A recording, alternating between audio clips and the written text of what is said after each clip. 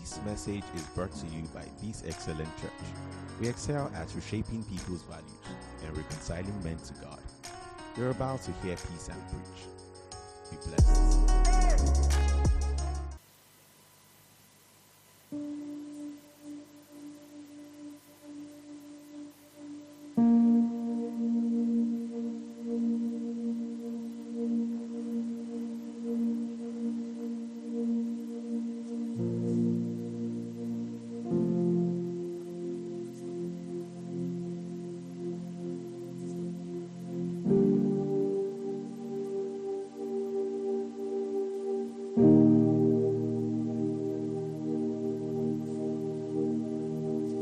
Intercessions and thanksgivings be made for all people, for kings and all who are in authority or in high positions, that we may lead a peaceful and quiet life, godly and dignified in every way. This living a peaceful and dignified life, verse 3 now says that this is good and pleasing in the sight of God our Savior. God wants us to live good, quiet, and peaceful, quiet, and godly lives. Peaceful, quiet, godly, and dignified lives in every way. This is the will of God. It pleases God. It now goes on to further elaborate on more things that God wants. It now says, who desires all people to be saved and to come to the knowledge of the truth. Who desires all people to be saved and to come to the knowledge of the truth. It pleases God, first of all, that, according to this scripture, in ways chronologically, it pleases God that His creation, that people are able to live peacefully, quiet lives, godly lives, and dignified lives. And God desires that every man comes to the knowledge of Christ. God desires that every man comes to the knowledge of Christ. Hallelujah. Praise God. Listen, guys. Like I've been saying in the weeks past, and let me start on these notes. I've been saying in the weeks past. First of all, if you're going to benefit maximally from this series, you must begin to reorientate your mind. The essence of everything is to fix our value system. One of the things that you must first of all fix, that must be very strong in your mind, is that you must see purpose for what it actually is, not what the culture of this world has told us it is, not what motivational preachings have told us it is. Hallelujah. I think there's a problem with the keyboard. Can you fix the sound? We can't hear the keyboard sound. Praise God. Amen. You must see purpose for exactly what it is. And what is it? It is what you are created to do. It's not what you are created to have. You're not created to have things. Your purpose is not to have things. Your purpose is not to have a status. Your purpose is not to enter a status. Your purpose is to do stuff. A fan is created to blow air. A keyboard is created to produce music. So the purpose of the keyboard is to do something, is to produce music. That's why he says he works in us, both to will and to do of his good pleasure. We are created to do of his pleasure. That is what purpose is, to do, not to have. This must sink into your consciousness. It will deliver you as it delivered me. Purpose is to do stuff, not to have stuff. That's why Hebrews, speaking prophetically, as quoting David, as David said inspiredly in Hebrews chapter 10, says, it is written concerning me in your scroll, Hebrews chapter 10 verse 17, it's written concerning me in your scroll that I have come to do your will, O Lord. That's why we have come. We have come to do his will. Praise God. So where you are right now, you're in purpose. There's not going to be a time in the future when you enter a status and you say you have entered that purpose. Joanna, do you agree with me? When you become the MD, let me just be speedballing. When you become the CEO of your company, or when you become the boss at a multinational linguistics translation organization. That is not when you have entered purpose. Right now, you are in purpose. You are already doing purpose. The question is how much of it you are doing. Hallelujah. Praise God. And that's why in the scriptures, the first purpose, what man was first created to do, was to steward creation. That was the first thing he was created to do. He was created to steward creation. Because from Romans chapter 1 verse 18 to 20, we know very clearly that all creation is an entity that is able to manifest the divine attributes of God. All of creation is designed to demonstrate or to produce or to make the nature of God visible. All creation emanated from God, and from looking at creation, you should be able to see a reflection of God in a certain way and to different degrees. So that's why men are without excuse. Romans chapter 1 from verse 18 to 20. But man, being at the beginning, was the pinnacle of that creation, because he's the one that was able to maximally demonstrate that image of God in a way that no other creation was able to. So much so that he was called like God in many ways. Hallelujah. But this is the thing I need to emphasize today as we go on. The purpose, the thing that man was first asked to do, was to steward creation. God said man should have dominion over creation and replenish it and to make it prosper. In chapter 2, he now says he put him in the garden and told him to work it and to take care of it. So the first purpose, the first thing that man was asked to do, the first purpose that man was asked to do was actually to steward creation. But then something happened. Man rebelled in a manner of speaking. Man got separated from God in a manner of speaking. And so something else happened. A new purpose was added, which now became the priority. And that purpose was to get man back to fellowship with God. Was to get man back into the fullness of the image of God. That now became the priority. Because the man that is in the image of God, the man that carries God's value system, the man that has the Holy Spirit, the man that is who God intended for man to be from the beginning, is the man that can actually do all the purpose of God well.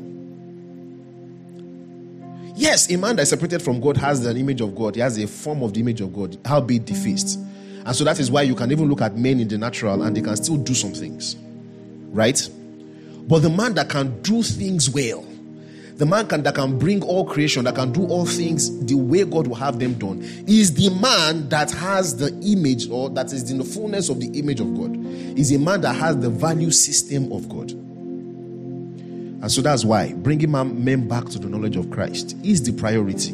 However, that mandate to steward creation did not end, because God is interested in creation doing well.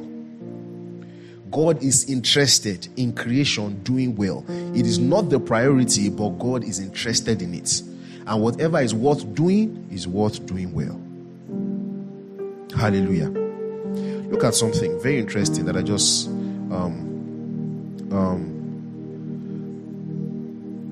there's something I would like you guys to see. Ezra chapter 6. This is very interesting, from the prophets. Ezra chapter 6. So this is a very interesting story, right? So I don't know how many of you guys know a bit of ancient history of Israel. So sometime in the I think it was around 600 BC. I think 7th century BC. The Babylonians were the guys that were in the Near East. They were the guys that were reigning. So Babylon, under the family line of Nebuchadnezzar, were conquering down to the Mediterranean from the east. And so they conquered the northern kingdom of Israel, which is the 10 tribes that broke away after their civil war under Jeroboam and Rehoboam. So they conquered Israel. Judah was still the same. That's the Judah and Benjamin were still together. So somehow Nebuchadnezzar Nebuchadnezzar's descendants, Sennacherib, call him Sennacherib, but the correct pronunciation is Sennacherib or something. So he came under the time of Hezekiah to come and conquer Israel, but through the prophecy of Isaiah and all that, the Bible tells us that an angel went in the night and slay all the soldiers. Actually, in history, it's confirmed that the Babylonians actually went to Judah, but for some reason, they went back. They didn't tell us the reason why they went back. Then later on in the history books, Sennacherib now started telling people that the reason why he couldn't conquer Israel was because he had problems somewhere else, so he had to run away. Imagine running away from Babylon to Israel and saying you went back because you had something. When the Bible, so the history is actually correct. When the Bible, Isaiah tells us, the Israelites tell us that what actually happened was that over the night, many of their guys died. But that was not the end. But Hezekiah still made a mistake. Sometime later, that was the Assyrians first. The Assyrians were the one that first of all conquered the Israelites. Then later on, the Babylonians now conquered the Assyrians.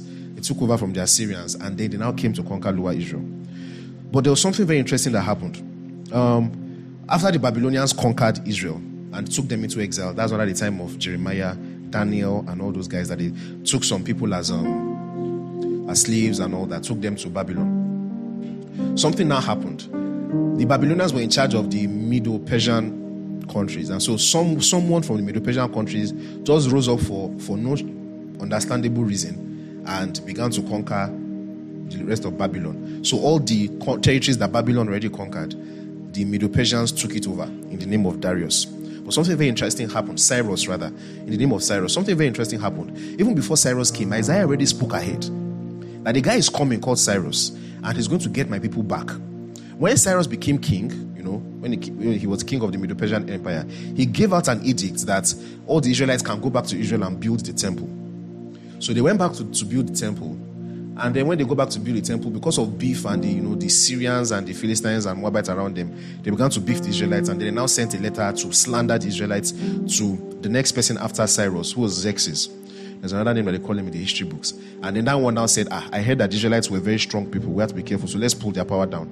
Don't allow them to pull the temple again. So he wrote a letter. But interestingly, I think it's Zechariah and Haggai now prophesied that when the time comes, they'll be able to build the temple back. So when Xerxes died and Darius became the king, by the prophecy of Zechariah, they were able to prophesy to the people, and then people began to build even before they got a letter. Supernaturally, God just somehow did it. People wrote a letter to Darius again that they should stop them from building the temple.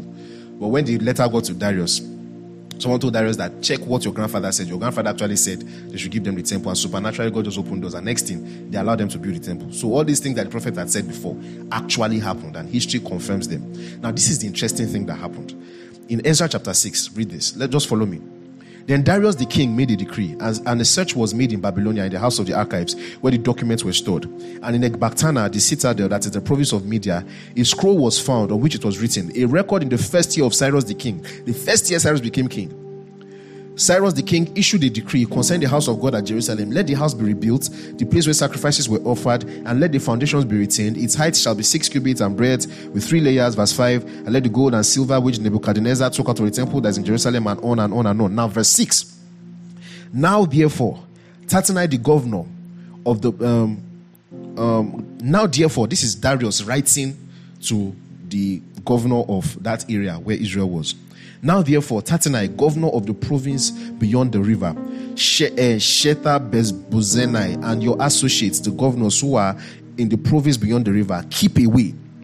Let the work on this house of God alone. Let the governor of the Jews and the elders of the Jews rebuild the house of God on its site. Moreover, I make a decree regarding that you shall do for these elders of the Jews for the rebuilding of the house of God. The cost is to be paid to these men in full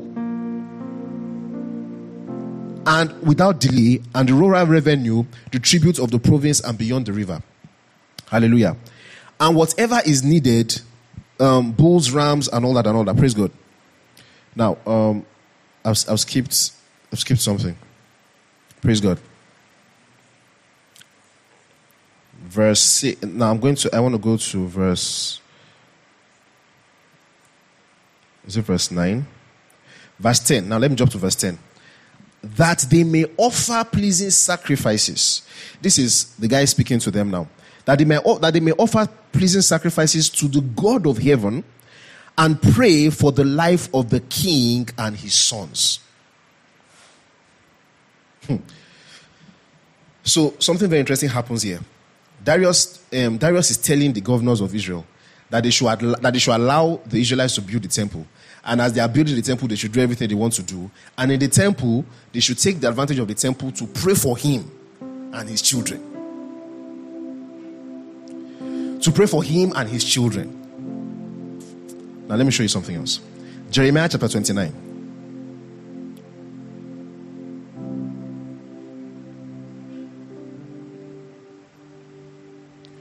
Jeremiah chapter 29. From verse 1.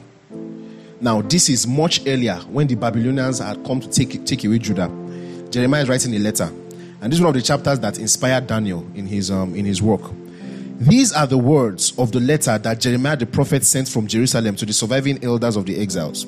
So Jeremiah sent a letter to the guys in Babylon and to the priests, the prophets, and all the people whom Nebuchadnezzar had taken into exile from Jerusalem to Babylon. This was after King Jeconiah and the queen mother, the eunuchs, the officials of Judah and Jerusalem, the craftsmen, and the metal workers had departed for Jerusalem. The letter was sent by the hand of Elasah, the son of Shapnan, Gemariah, the son of Hilkiah, whom Zedekiah, the king of Judah, sent to Babylon to Nebuchadnezzar, king of Babylon. It said, "Thus says the Lord." Jeremiah is speaking inspiredly. "Thus says the Lord of hosts, the God of Israel, to all the exiles whom I have sent into exile from Jerusalem to Babylon." So, just as he said inspiredly long before, right, through the mouth of Isaiah, through the mouth of even of the contemporaries of Solomon, that for the sins that the Israelites were doing and breaking the law, they would have to pay for it, right? He now says, verse 5, "Build houses and live in them. Plant gardens and eat their produce. Take wives and have sons and daughters. Take wives for your sons and give your daughters in marriage, that they may bear sons and daughters, multiply there and do not decrease." He said, go to Babylon. It is not the king, it is not the nation of God, it is not the theocracy, it is not the people of God. But he says, go there, marry, build houses, do well in that land. Verse 7. Do not decrease, verse 7, but seek the welfare of the city where I have sent you into exile, and pray to the Lord on its behalf, for in its welfare you will find your welfare. Very interesting. Jeremiah is speaking inspiredly, and he's telling the Israelites that you are in a land that is not your land. You have become strangers in a land where you are not citizens.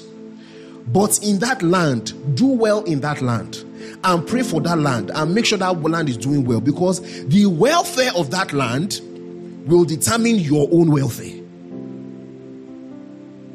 And so that's why Darius was speaking earlier and was saying that the people should pray for him. Actually, this is where Apostle Paul took this whole mentality from. This whole mentality of 1 Timothy chapter 2. There's nothing in the New Testament that is not from the Old. The idea that the welfare of the people in a land, because we are pilgrims in this world. We are citizens of heaven from where we make way to our Lord Jesus Christ. So this is not our world. Yes, this world is not my own. It's not. We are pilgrims in this land. We are in Babylon.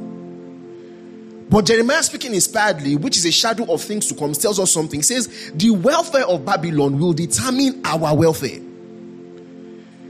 The way this world that we are living in now will determine how we also live in this world. And that's what Apostle Paul was actually quoting in 1 Timothy chapter 2. He was saying God wants us to live quiet lives, godly lives, dignified lives. So we should pray for Darius so that he can enable us to live well. Because God wants us to live well, and he wants men to come to the knowledge of Christ.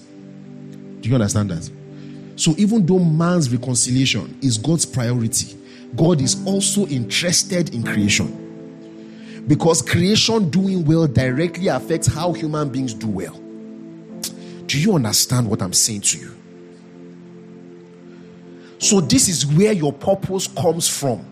This is what you are meant to do. I know your purpose. Stop looking for purpose in where it is not hidden. We know your purpose. Your purpose is right here in the scriptures. Your job is to do the will of God. Your purpose is to do the will of God. And what is the will of God? That all men come to the knowledge of Christ and that creation does well.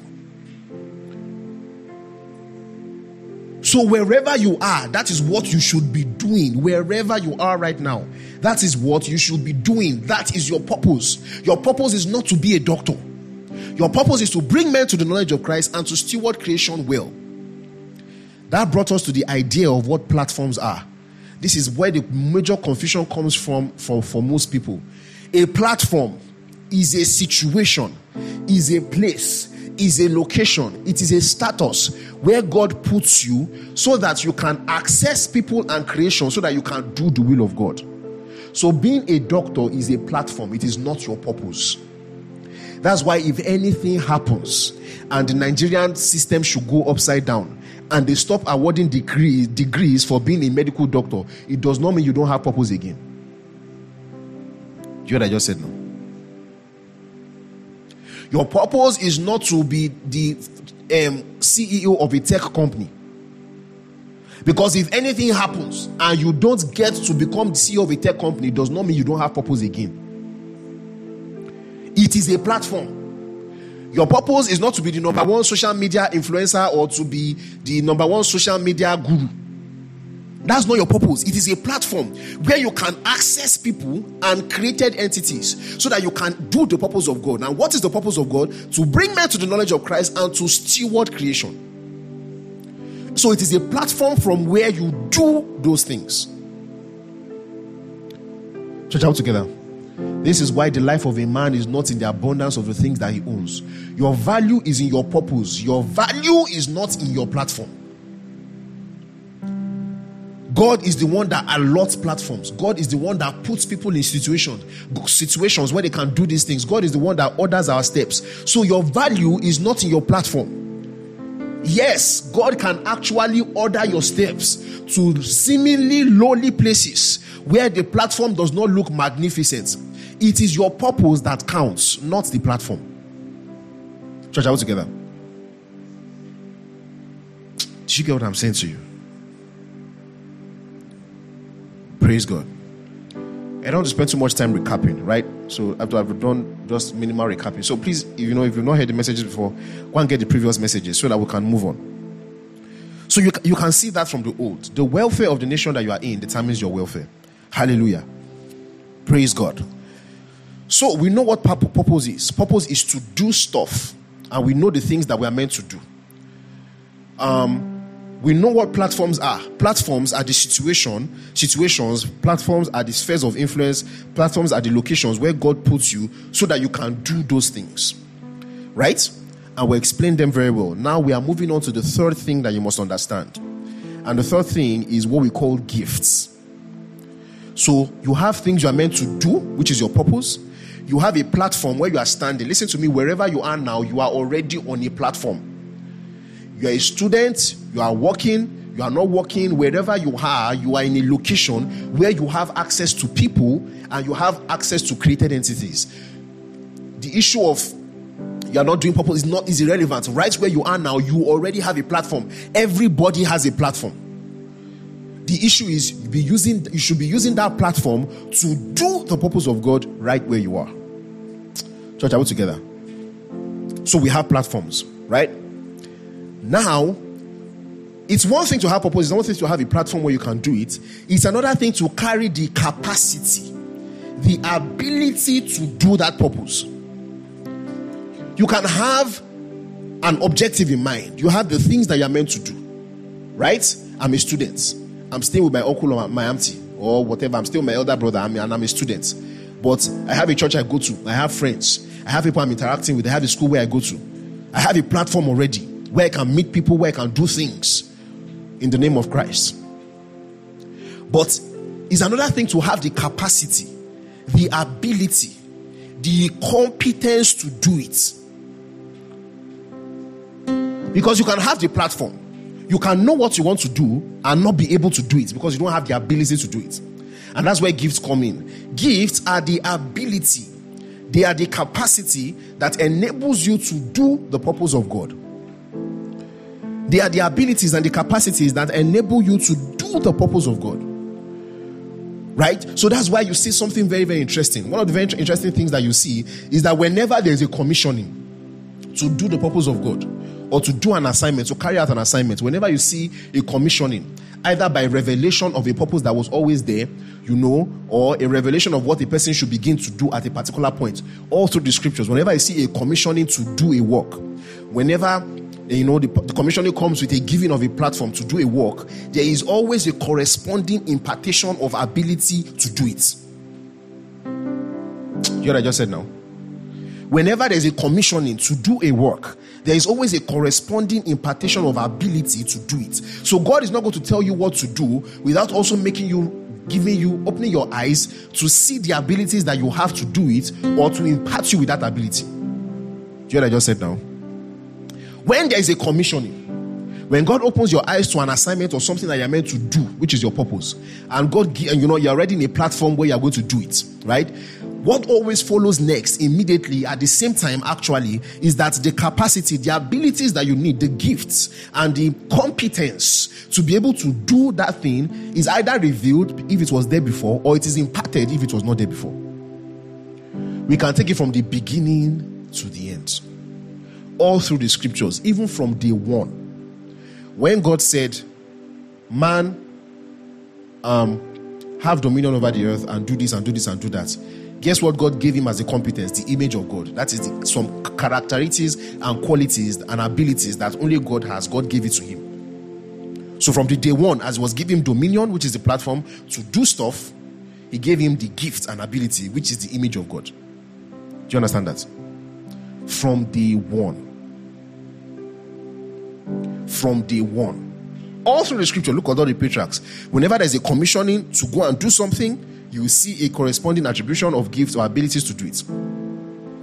Bible will say, and the day that David was anointed. No, let's start from Saul. Look at Saul. The day that Samuel met Saul on the way, when he was going to look for his father's donkeys and all that. The Bible says that God told Samuel that, okay, look at that's the guy that are going to anoint and everything. And then the next thing, when Samuel anointed him, the Bible says that actually the power of God came upon Saul, and from that day he became a different man. Things were given to him. Same thing with David. Look at the apostles. When Jesus gave them a commission to go and do something, the commissioning came with an impartation of ability to do. Look at from even before Jesus, died and rose again, right? Even when he was on the earthly walk, when he gave them a test run of the believer's authority. Luke chapter 12, right? I think it's Luke chapter 11, 10-11. Bible tells us that Jesus said they should go out, cast demons, heal the sick, go and do all those things. And then he gave them the authority to do it. It is an ability. It is a gifting. It is an ability. It is a gifting. Whenever a work is set ahead of you, it is an ability and is a gifting. That is the reason why whenever God has given you something to do, any kind of feeling that you don't have the capacity to do it is wrong. Because God will never give you an assignment without the corresponding ability to do it. When it was time for Moses to, begin to go into the to go into Egypt to deliver the people of God, the Bible tells us something very interesting. That he felt like as if he did not have the ability and the speech to do it. You know what God said? God said that is not the problem because I'm taking care of it. Gave him a rod to demonstrate. Gave him power as he was going forward. So that he can know that he was able to do it. So there is no place wherever you are now, in whatever platform that you are now, and you look around you, you can see what God will have you do. What you require to do what God will have you do is inside of you. Oh, hallelujah. Church, are we together? Listen to me. So let me try and qualify it like this so it can be easy for us to really relate with these things. These abilities can be inborn, right? And they can be acquired. There's some abilities that you actually are born with. There's some of these gifts that you're actually born with. Don't forget, I'm talking about gifts. I'm talking about all capacities and abilities to do the purpose of God. Not just, not just the reconciling men back to God, right? But even causing creation to flourish and to do well. So I'm talking about all gifts, all abilities, all talents, so to speak. Right? Some of them are inborn and some are acquired. There are some abilities that you notice that from the day one you've always had. Those abilities have always been inside of you. You never did anything to get them, but they've always been part of you. Right? And then there are abilities that you acquire along the way. Abilities can also be acquired. We have some abilities that are material. They are palpable abilities like money, resources. It's a gift. It's not a platform. And it is not your purpose. Your purpose in life is not to have money. Hope you hear what I said now.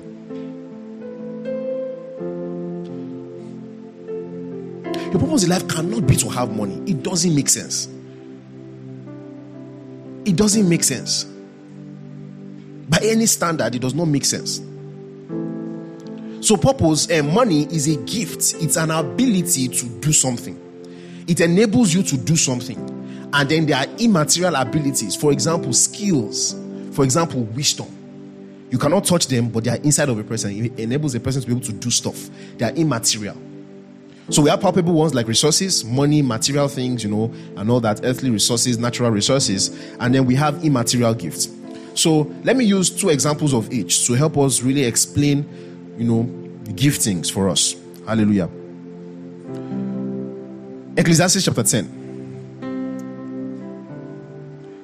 Ecclesiastes chapter 10.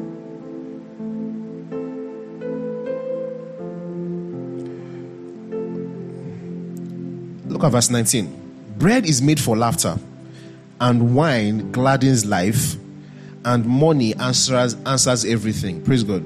This is one scripture that is often quoted out of context. Money answers everything. And people say that means that there's nothing that money cannot do. It's not true. Let's read it from the beginning. It says, look at verse 19. Bread is made for laughter, and wine gladdens life. So he's talking about the things that make you feel good. Things that can make you happy. Right? Do you understand that? Things that can make you laugh, things that can make you wine. And money answers everything. So money can give you both bread and what? Wine. Do you understand that? Church, are we together? Money answers both of them. Money answers everything. So for the things that people used to jollificate, to feel good and everything, money can actually answer those things. It does not mean that money is the answer to everything. Obviously, money cannot answer everything. That one is, that's a given. What is the point here? Money answers everything. Money gives you the capacity. It gives you the ability to do stuff. Money gives you the ability to answer things. Money gives you the ability to look at the same Ecclesiastes. Go to chapter 7. Hallelujah.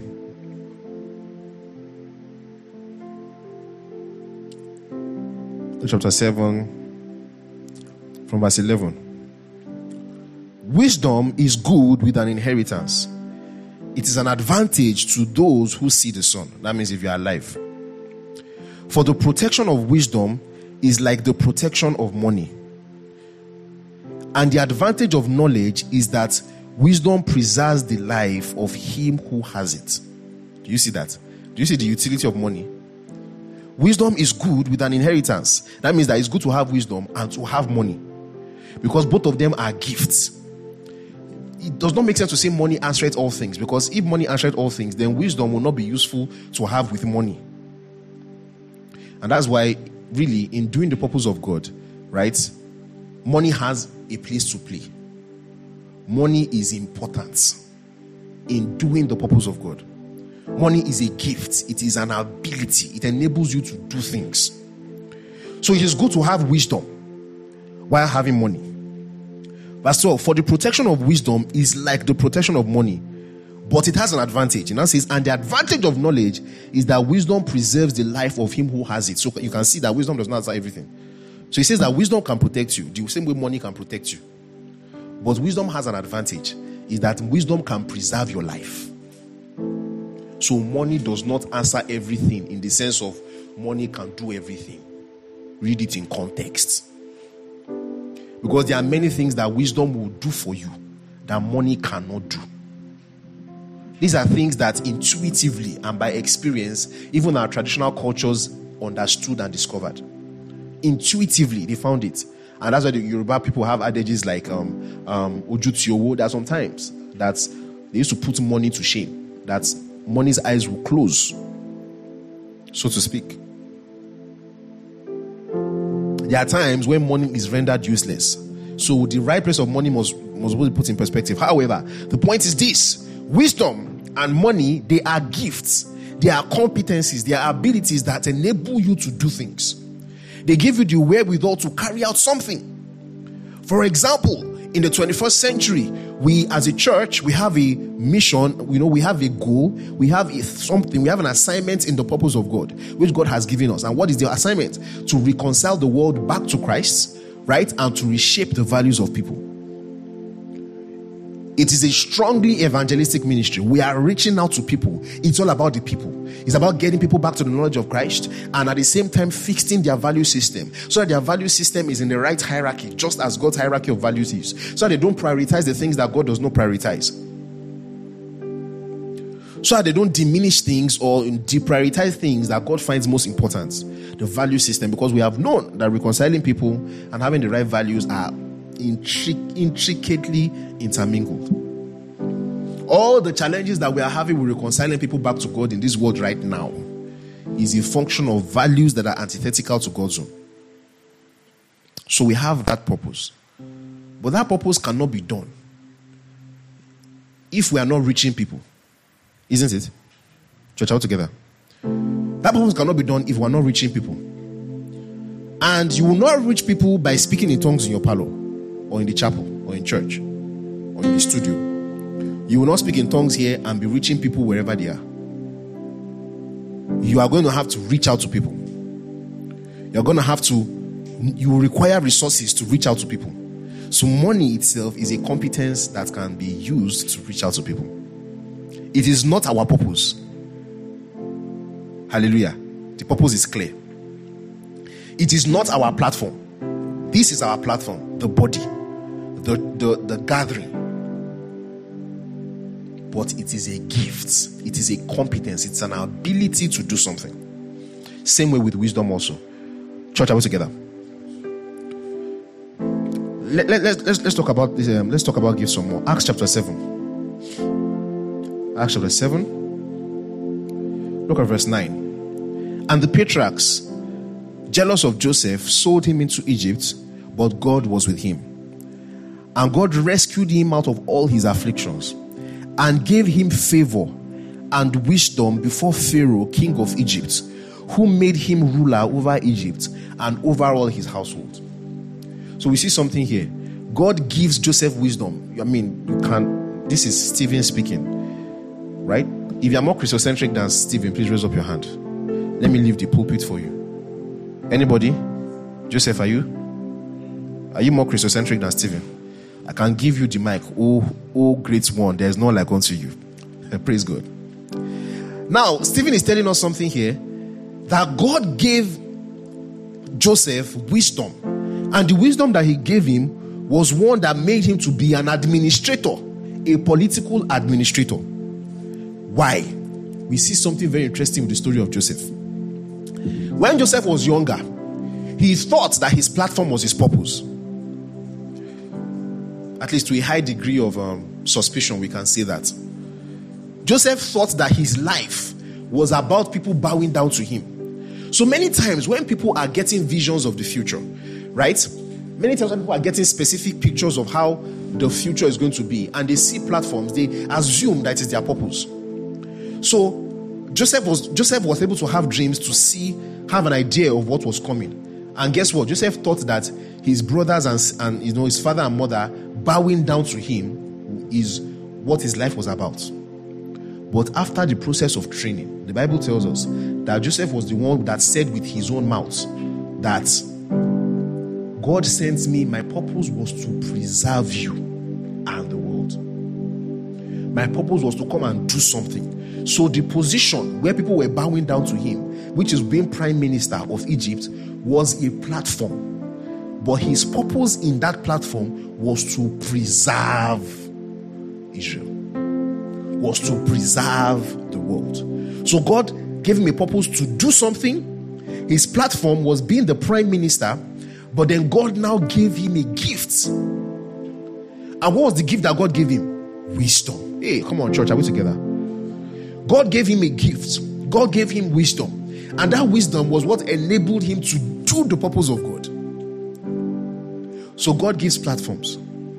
God is the one that gives purpose. And he's the one that gives platforms. And he's the one that gives what? Gifts. Church, are we together? So God gave him a gift. He didn't even need money to do the purpose of God. So that's why the feeling that's why the life of a man is not in the abundance. I can say this thing 1 million times. Right? That's why looking at yourself as less valuable because you don't have money is a testament to the fact that you don't know God. You don't know God.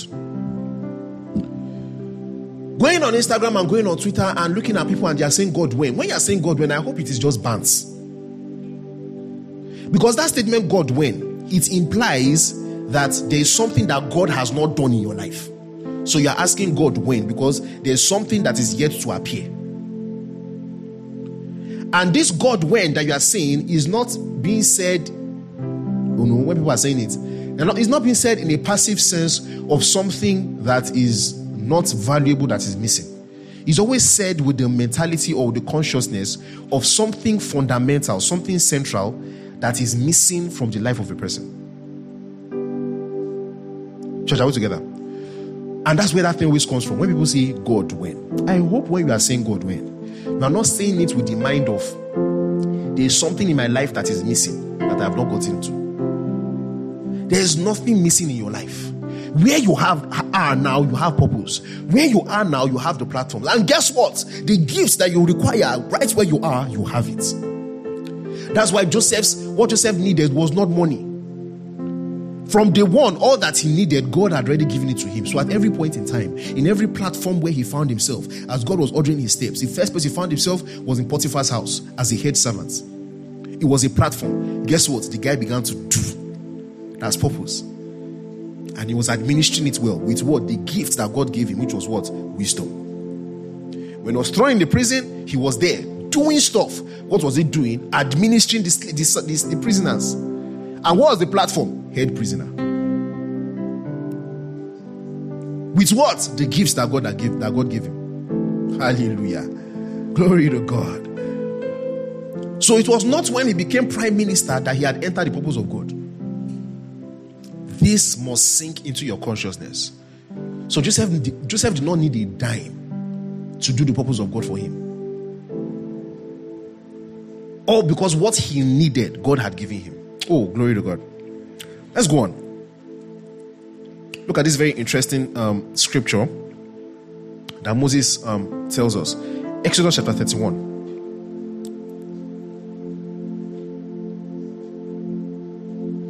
I'm picking these scriptures in particular to really try and make sure that I'm breaking every kind of presupposition and every kind of mold that people have put their mind into on what gifts can be. Because for the many people who are already strong in the body and all that, when we're talking about the gifts that you require to do, what you're thinking about is 1 Corinthians chapter 12.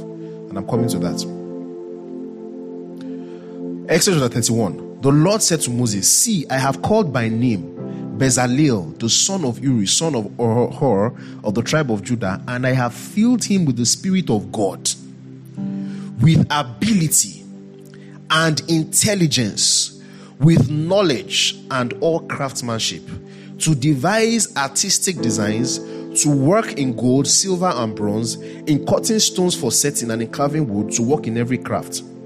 And behold, I have appointed him with Oholiab, the son of Ahisamach of the tribe of Dan, and I have given to all able men ability," glory to God, "that they may make all that I have what? Commanded you."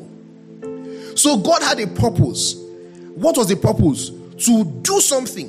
What is the will of God I wanted them to do? To build the temple. Then he gave men gifts to do it. So he gave men gifts to do what he had commanded Moses, to do the will of God. What was the gift that he gave them? Skill, intelligence, wisdom in working physical stuff. in civil engineering and artistic design. Moses wanted to offend our Christocentric sensibilities, and then he now said, I have filled him with the Spirit of God. I have filled him with the Spirit of God so that he can be a civil engineer. Why? Why that emphasis? The aptitude, the ability to even do earthly things, those abilities, the Holy Spirit in us does not have restrictions in supplying those competencies.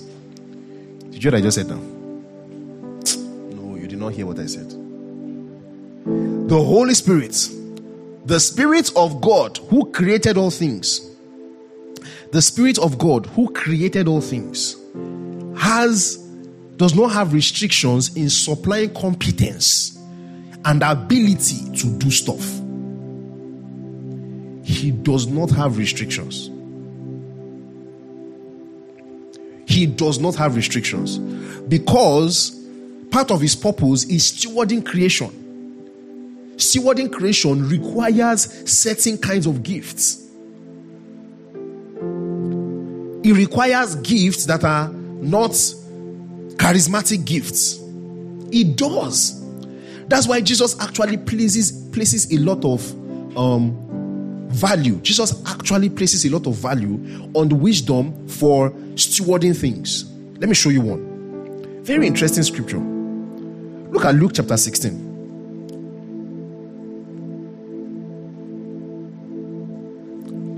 Luke chapter 16 from verse 1. It now says, Jesus is speaking. He says, he also said to disciples, there was a rich man who had a manager, and charges were brought to him that this man was wasting his possessions. And he called him and said to him, what is it that I hear about you? Turn in the account of your management, for you can no longer be manager. And the manager said to himself, what shall I do? Since my master is taking the management away from me, I am not strong enough to dig, and I am ashamed to beg. I have decided what to do, so that when I am removed from management, people may receive me into their houses. So summoning his master's debtors one by one, he said to them, first, how much do you owe my master? He said, 100 measures of oil. He said to him, take your bill and sit down, quickly write 50. Then he said to another, how much do you owe? He said, 100 measures of wheat. He said to him, take your bill and write 80. The master commended the dishonest manager for his shrewdness. For the sons of this world are more shrewd in dealing with their own generation than the sons of light. And I tell you, see Jesus, and I tell you, make friends for yourself by means of unrighteous wealth, so that when it fails, they may receive you into the eternal dwellings. Look at what Jesus is saying to them. There are two lessons in one here. Number one, Jesus is showing us the premium on wisdom. Jesus is not appreciating what he did with the wisdom. Jesus is appreciating the wisdom, the ability to introspect, look at your situation and make a decision out of it. That's what I just said. Jesus is saying that the sons of light, the children of God, ought to have this competence to be able to look at their situation and make the best decision out of it. So Jesus places premium on wisdom. That's why Jesus himself was fond of giving us wisdom tips. Jesus would say things like, before you start something, before you even start following the Lord, make sure you sit down and count the cost. Which among you want to go to war and not first sit down and count the cost of whether you have enough armies and soldiers and competence to fight the other king? Or you will now tell yourself whether you want to fight king, whether you want to fight the king or go on a diplomatic mission. How many of you want to build a house and will not sit down and think about the resources you have and the amount of money to house to see that you have, to see if you can complete the building in the same way? Every one of you, before you endeavor on any endeavor, before you start any endeavor, make sure you count the costs. The God that gave Joseph wisdom, the God that gave Solomon wisdom, the God that gave Bezalel wisdom, and all the men of old, is the same God we have. Because the ability, that skill of making good decisions from where you are, is the will of God. God places a premium on it. Hallelujah. Church, are we together? So, you must understand that gifts don't define your purpose. Your purpose is not your gift. Especially for young people, you need to understand this. Your purpose is not your gift. I have very good retentive memory. When I read, I can remember things well and I understand things quickly. Therefore, my purpose is to become a doctor. Is a lie. I can sing and I'm pitch perfect. When I hear bing, I know the key and I know the octave. Therefore, my purpose in life is to be a gospel musician. A liar.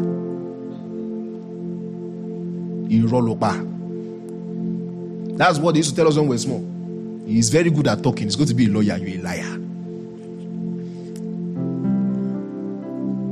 Gifts don't determine your purpose. Gifts don't even tell you what your purpose is. It can be loosely correlated. Yes, I said loosely correlated. Because you will see one person that is supposed to be talking to a Pharaoh and be gingering the Israelites. Because Moses' work was in leadership was to be negotiating with Pharaoh and to be motivational speaker for the Israelites. You don't know? That was Moses' job description. He was meant to be a motivational speaker to the Israelites. He was supposed to wind them and ginger them. God will do this. God can do all things. If you can acquire, if you can perspire, if you can... Which one is the first one? If you can perspire to acquire, you will definitely retire and refire. To Maguire, praise God. So that you can enter the Canaan that God told Abraham long before. And he's negotiating. It turns out that the guy cannot even talk. He's a stammerer. You will now look at Moses and now say, you are a stammerer. You can never be a leader of people. Your gifts or the apparent lack thereof does not dictate your purpose. Oh God, I can preach a whole message on this. Your gifts or the apparent lack thereof does not in any way determine your purpose. That's why you cannot be a young guy in a church and you can teach very well. And you now say, therefore, your purpose is to be the pastor of the church. You are a liar. No. I can preach very well. Therefore, my purpose is to be the pastor. Iroloba.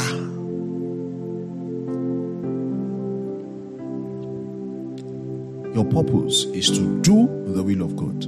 Gifts are competencies that will enable you to do it based on the platform that God has ordered you into part time. That's why you will have some abilities that right now you will not see, because the gifts and the callings of God are without repentance. Let me explain this thing very well. The gifts and the callings of God are without repentance. So God is not going to give you a gift and take it back, and give you and take it back. So if God has given you a gift, the gift is going to be with you, even when you're in a platform where that gift is not so much necessarily needed. Do you understand what I just said now? Let me explain. Because gifts are with you, God gives it to you and he does not take it back from you. You cannot look at a gift to know the purpose of God for where you are now, or how a platform that God is ordering your steps into is.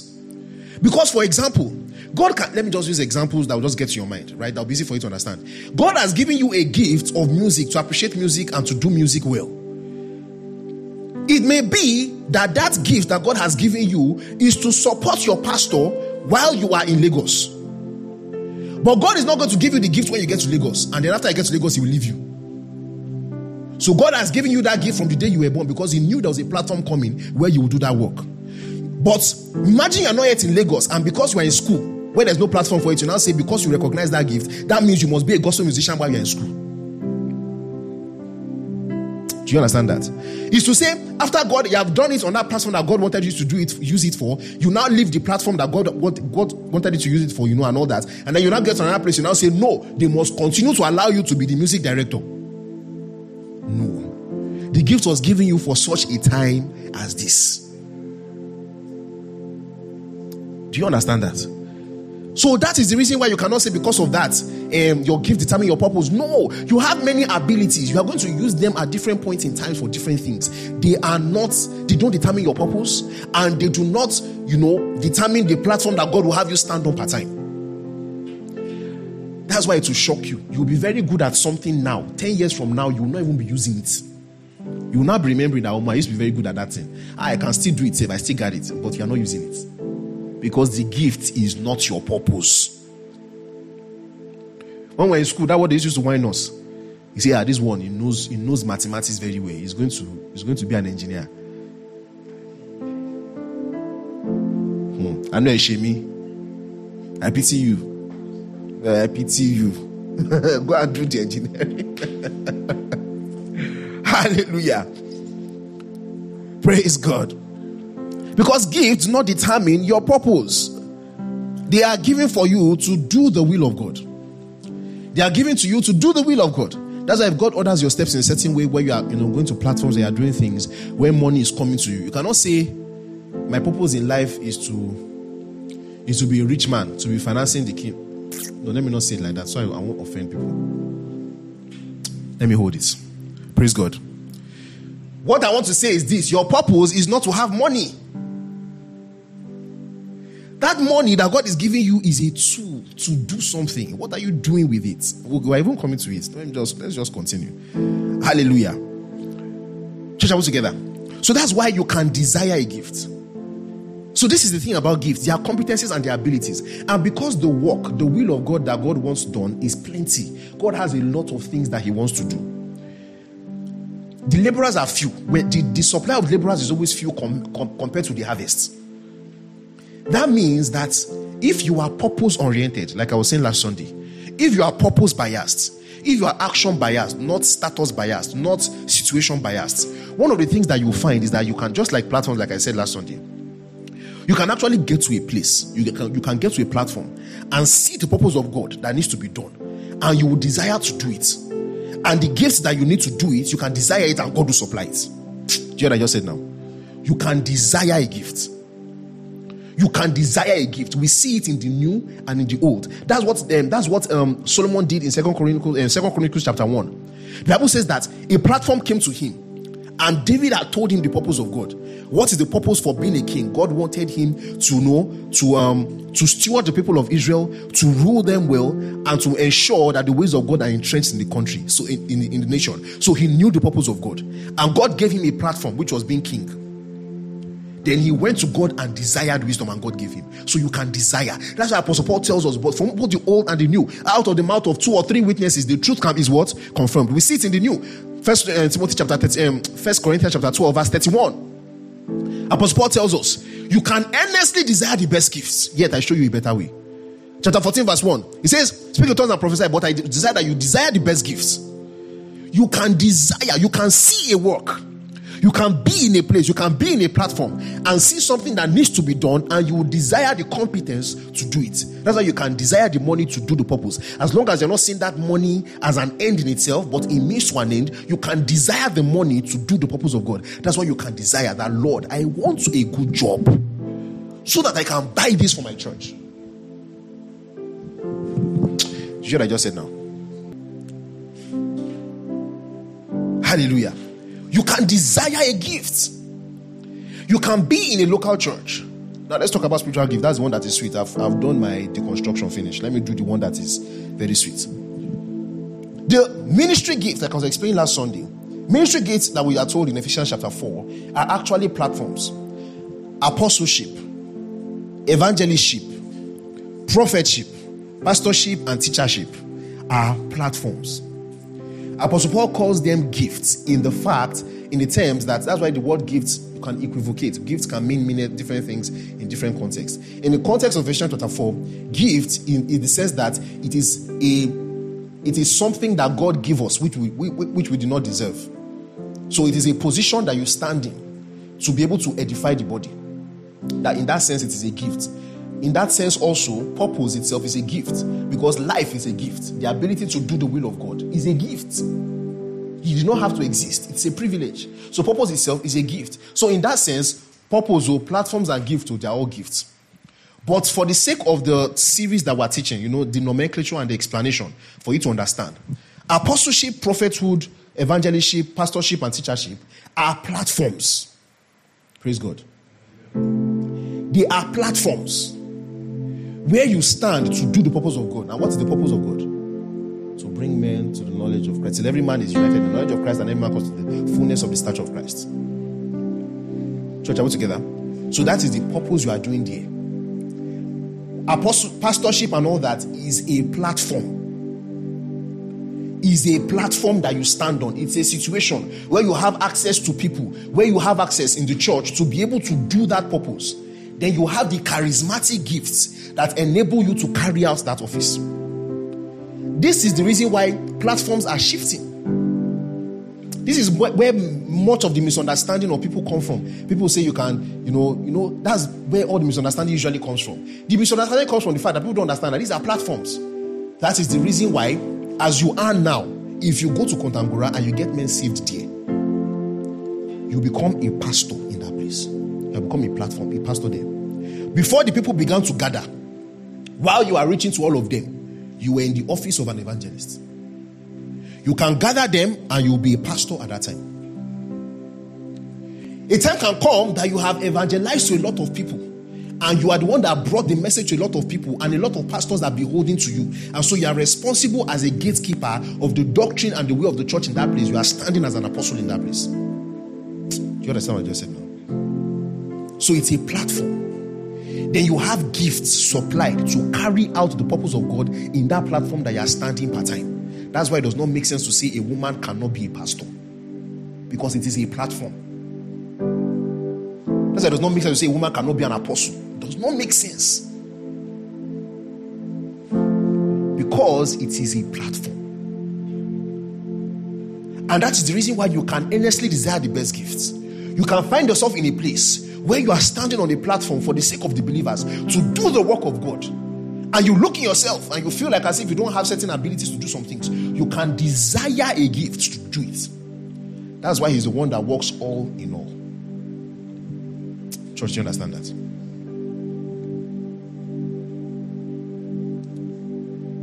So you can desire gifts. You can desire them. To do the purpose of God, you can desire, and God will meet the need. That's why if any man lacks wisdom, if any man lacks anything, let him just ask. God will give it. God will give it. Hallelujah. Let's go on. Let's see some things now.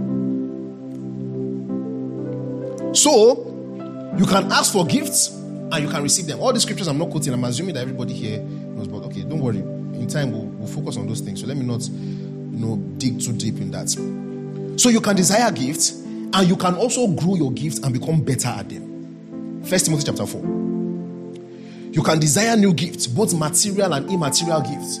You can desire them, and you can get them. And you can also grow in them. 1 Timothy chapter 4, what verse is that now? What verse is that? Verse 14, I believe.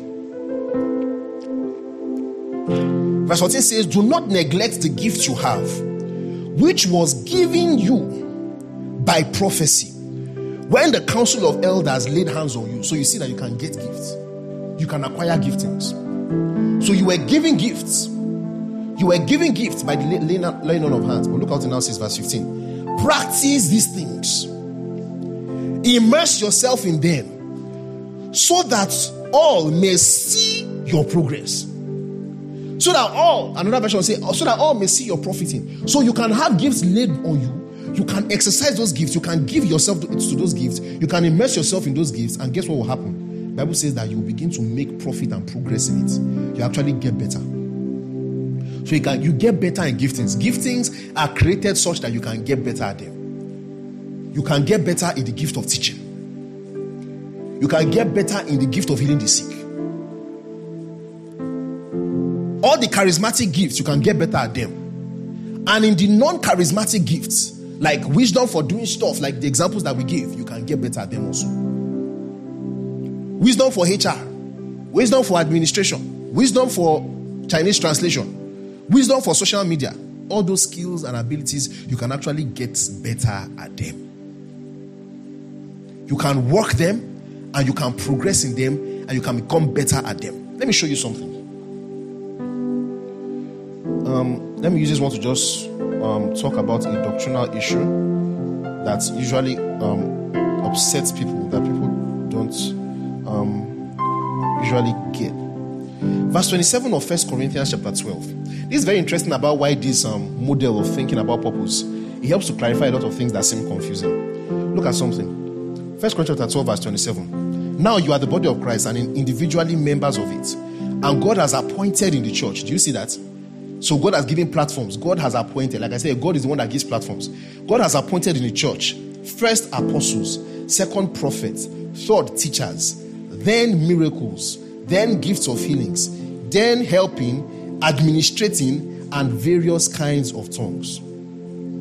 So it now looks like as if, look at verse 29, it now says, are all apostles, are all prophets, are all teachers, are all miracle workers, are all miracle workers, do all work miracles, do all possess the gift of healing, do all speak with tongues, do all interpret. So people will say that, there's a way this thing looks where the platforms, where the office gift, the ministry gifts seem to be modeled up with the charismatic gift. And then it causes a kind of confusion, right? Does that mean that everybody can stand in every ministry platform? That's one way of looking at it. If you want to look at it from that shade of view, it causes the debate. Does it mean that everybody can stand in the ministry, every kind of ministry platform? Another person will ask and say, that means that not everybody can do some gifts. So some gifts are given to some people. And so you now say that means that some gifts are given to some people cannot do some gifts. But the same chapter says earlier in the chapter that is the same spirit that works all in all. So some people looked at it from that chapter and now said, no, it does not make sense that some gifts are given to some people and some people don't have some gifts. And then when you're reading this scripture, they will now say things like, what verse 29 is actually saying is that it's saying all apostles, all prophets, all teachers, do all work miracles, do all possess gifts of healings, do all speak with tongues, do all interpret. No. The fact that the Greek text does not have question mark when it was being written 2,000 years ago does not mean that the Greek text, or when you are reading Greek text, you don't know what a question is. Did you hear what I just said now? Did you hear what I just said now? Textual critics will tell you these were questions. You don't have the right to sit down here in your corner of the world and decide that it's not meant to be question mark. It is meant to be question mark. Rather, what is going on here? What is the simple cause of confusion? It is still the same issue of platforms and purpose. Look at verse 28 and read it again. With this in mind. And God has appointed in the church first apostles, second prophets, third teachers, then miracles, then gifts of healings, then helpings, then administrating, then different kinds of tongues. So Jesus says, the Apostle Paul is telling you here that he first mentions the platforms that we have in the body. Then he mentions the abilities that people have in dispensing those platforms. And God has appointed in the church. God appointed apostles, God appointed prophets, and God appointed teachers. Then we see miracles. Then we see gifts of healings. Then we see helpings. Then we see administrating. Then we see various kinds of tongues. Church, are we together? Church, do you understand that? Are all apostles? No. Are all prophets? No. Are all teachers? No. Do all work miracles? Obviously, no. How many of you have raised it before? It's not hard. Are all teachers? No. Do all work miracles? No. Do all possess the gift of healings? We have not seen that. Do all speak with tongues? No.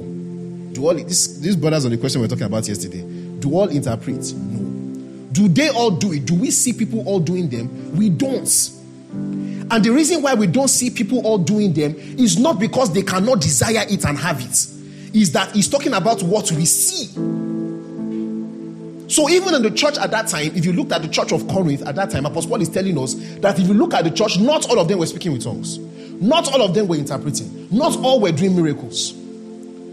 He later tells us that you can desire it. So that's not a problem. The problem is whether or not believers can do all those gifts. That is not the problem. We see clearly that you can desire them. So you can desire to speak in tongues. You can desire to interpret. You can desire to heal miracles, to heal. It's the same spirit that works all in all. That is not the problem. But as he was looking at the church at that time, were they all doing it? No.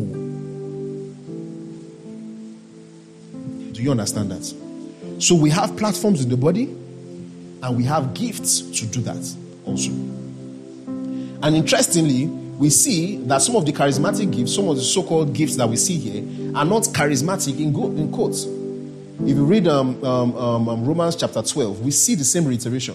There's a gift for administration. Hallelujah. There's a gift for administration. There's a gift for helping, welfare. It is not normal. Hallelujah. It is not normal. Now, this is a very interesting thing about gifts and platforms that you should see.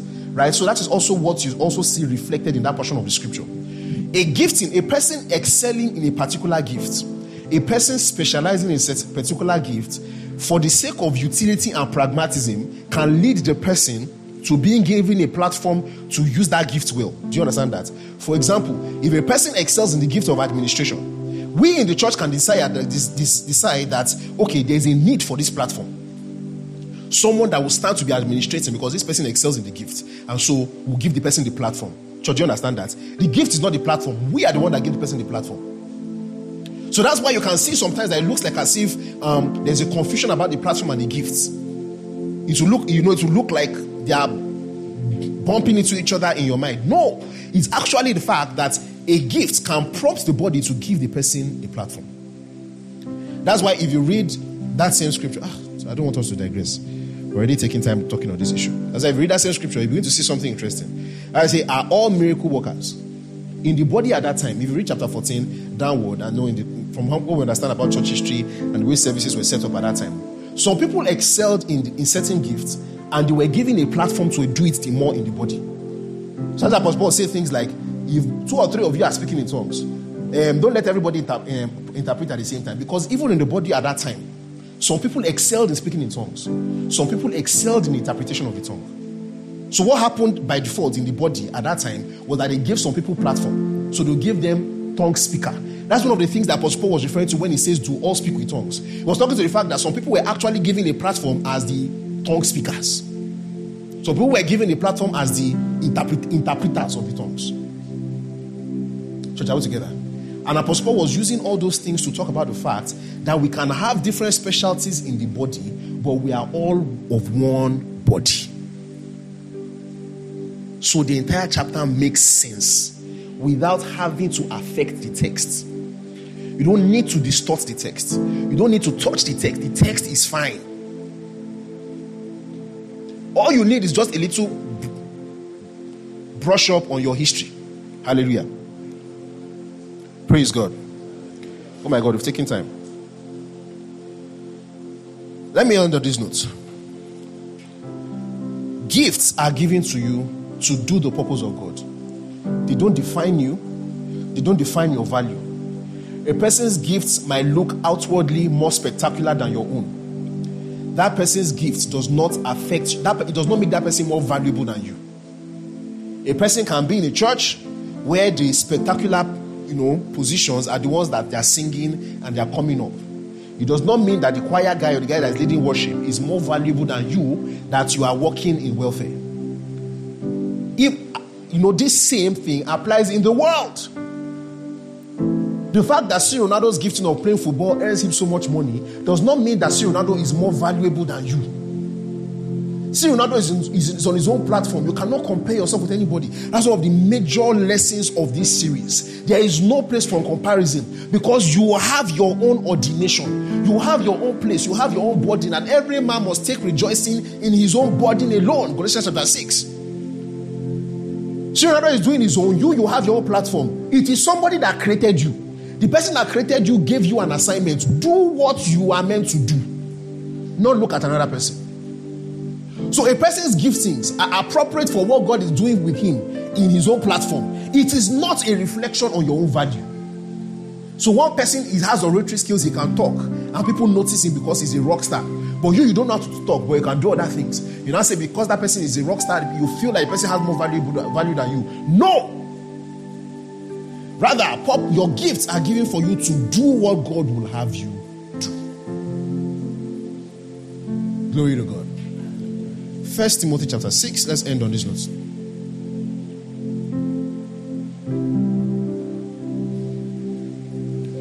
purpose is given for you to do. Gifts are given to enable you to do. They are not a reflection on your value. They don't determine your worth. They don't determine how important you are.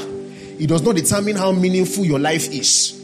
Don't look at someone who has, because he's doing some things on Instagram and the person has many followers, because his gifts get many people to be attracted to him. And then because of that, you now think that you have only 5 followers and your own gift is not spectacular, that person is somehow more valuable than you. Don't think like an unbeliever. They don't know God, you know God. That's why there's this misinterpretation of that scripture. The gift of a man maketh room for him. And all that. These are the things that will vex me.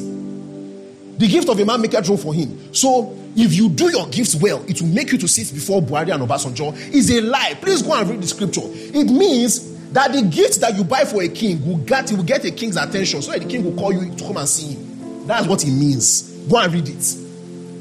The gift of a man maketh room for him and gives him a place among rich men. That's what he's saying.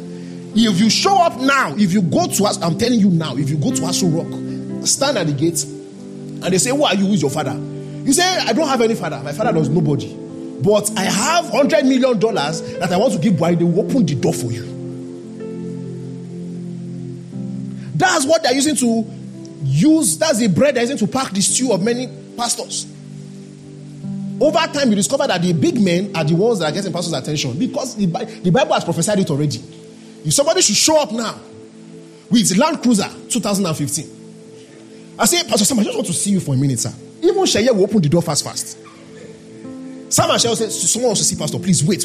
I'm not saying it's a good thing, no. I'm not saying it's a good thing. But I'm trying to get your mind. That's the gift he's talking about. So over time, we've been told that your talents and your abilities must make you come before rich men. It's not true. The gifting he's talking about there is material gift. You give a big man gift, you get his attention, you become his friend. Your giftings, you're doing well, your talents that God has given you might never take you before a big man. It is immaterial. Knowing a big man or not is immaterial in the giftings of God. What is material is that you are doing the purpose of God where you are for what you're meant to do, whether it sets you before big men or not. Acquire to Perspire has told you for so long that if you just have a talent, even if you are sending a recharge card, one day you will have audience before Buhari. That's the world thinking. You don't need an audience before Buhari.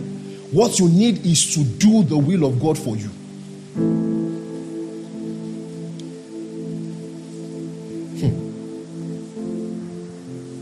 I'm sorry. I don't mean to scatter things.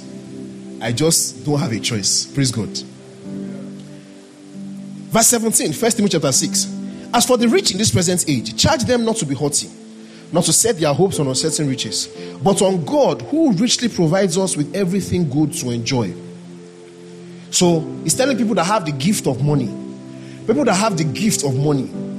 that they should not trust in their money as a gift. That's another thing. Don't trust in your gifts. Trust in God. Don't say, I am wise. I have the skill of this. I have the skill of that. And depend on your gifts. Your gift is not who you are. That is the reason why you cannot use it to estimate yourself. In the same way, you cannot use it, you cannot depend on it. Because you cannot esteem it, you can also not depend on it as if it is of yourself. Because what it is an add-on to do the will of God. You cannot trust in your flesh. You cannot trust in your gift. At the end of the day, you still have to trust in God. So what Apostle Paul is saying here is even beyond money. Rich men should not trust in their gift of money. You also must not trust in your gift of wisdom. Don't trust in whatever charismatic gifts that you have. Don't say, I've been teaching for long. I have the gift of teaching. Therefore, I never need to depend on God. I trust in my gift. Like, it will never happen. Because that gift is from God. And that gift is to do the purpose of God. One of the things that trusting your gift does is this. It begins to skew your hierarchy of values. And what it does is that as it skews your hierarchy of values, you begin to see your gift as an end in itself. You begin to elevate it higher and higher and higher in a hierarchy of values till you idolize it. So you cannot depend on your gifts. Let's go on. Oh my God. Verse 18. They are to do good, to be rich in good works, to be generous and be ready to share. Thus, storing up treasure for themselves as a good foundation for the future, so that they may take hold on what is truly life. So, what's Apostle Paul telling the rich here? If you have the gift of money is meant to do something. It's meant to be used to do good. Use it to do good to people, so that you can live for yourself a future of a good life, so you can lay hold on eternal life. So money is not an end in itself. You're not having money so that you can have money as an end in itself. Don't be like the rich fool, where you have barns and stores and you look at yourself and say there's nothing else to do. No, there's nothing like that. In fact, when those things are coming, that means there's more to do, because they are created for you to do something with it. Like I said last week, and I'll say again, God is not a user. So God will not give you a purpose and give you a platform and give you gifts, and there'll be nothing that you will gain from it. So as God is giving you purpose, platforms, and gifts, there's a component of those three things where you yourself enjoy. Hallelujah. That's one way you are reconciled to God. You enjoy the fellowship of God. When you are back in the image of God, you enjoy the fellowship of God. When you are given a platform and a status, there are privileges that come with that status. You enjoy it. Same way with gifts. The Bible says those gifts are given for the profiting of all. You can have those certain gifts and you will also enjoy them. They'll be useful for you, because God is not a user. But that is not their primary purpose. Their primary purpose is that they are giving for you to do something with it. Hallelujah. So that's why Solomon asked for wisdom. And God gave him that wisdom so that he can do something, that is to steward the people. But that wisdom, God brought good things to him. He brought money to him. Hallelujah. So God is not a user. That's this enjoyment component of all these things that God gives us is what people tend to idolize, that makes them want to look at those things as an end in themselves. See, you must always remember this. Like I said last Sunday, be purpose biased, be action biased. Don't be situation biased. Don't be gift biased. Rather, be purpose biased. Let your mind be on what God would have you do. Not on your status, not on your situation, not on your gifts, but on what God would have you do. So money is for you to do something with it.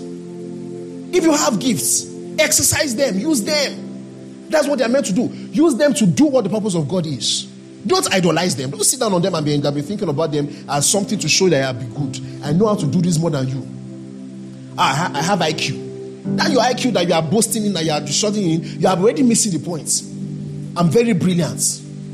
It's a gift. It is not for you to be using to value yourself and be esteeming yourself and be feeling like a bad guy. You're supposed to be using that brilliance for apologetics. You're supposed to be using that brilliance to defend the gospel. You're supposed to be using that brilliance to help other people's lives to be better. I can sing. I am a good orator. I can speak. It is not for you to be using it to feel better than other people and be dragging people on Twitter. It is a gift for you to use to convince men of Christ. Let me tell you something. Good looks is a gift. Look at the old. You will see that strong correlation of how God will make someone like David good looking. Good looks. If people think you are fine, it is not an end in itself. It's a good thing that God gives. There's a component of it that you enjoy, but there's a component that you also use for the glory of Christ. You can use it to show God Christian modesty. You can use it to show. See, you can use it to get people's attention and show the way of God. Do you know that? Yes. All those things are gifts. Do not idolize your gifts. Do not idolize your platforms. Rather, be purpose-oriented. Hallelujah. Praise God. So next Sunday, I'm going to be rounding off this entire series. And the focus of next Sunday we'll be talking about, it's basically a kind of teaching on how to navigate everything. Wherever you are now, how do I know what I'm supposed to be doing? What is the assignment, in the purpose of God? And what's the platform I am now? What do I do with it? I have pictures in my heart of a platform that God is taking me to. I have desires. What is the place of my desires? What is the place of God's leading? What is the place of perseverance and patience? What is the place of all those things in the doing of the purpose of God? That's what we're going to end next Sunday on. And we're going to have a good time. Hallelujah. Please bow our heads and let's pray in the Holy Ghost. Let's pray in the Holy Ghost. Thank you for listening to this message. We hope you were blessed. For more updates on our programs and audio messages, follow us on Twitter, Facebook, and Instagram at This Excellent Church. God bless you.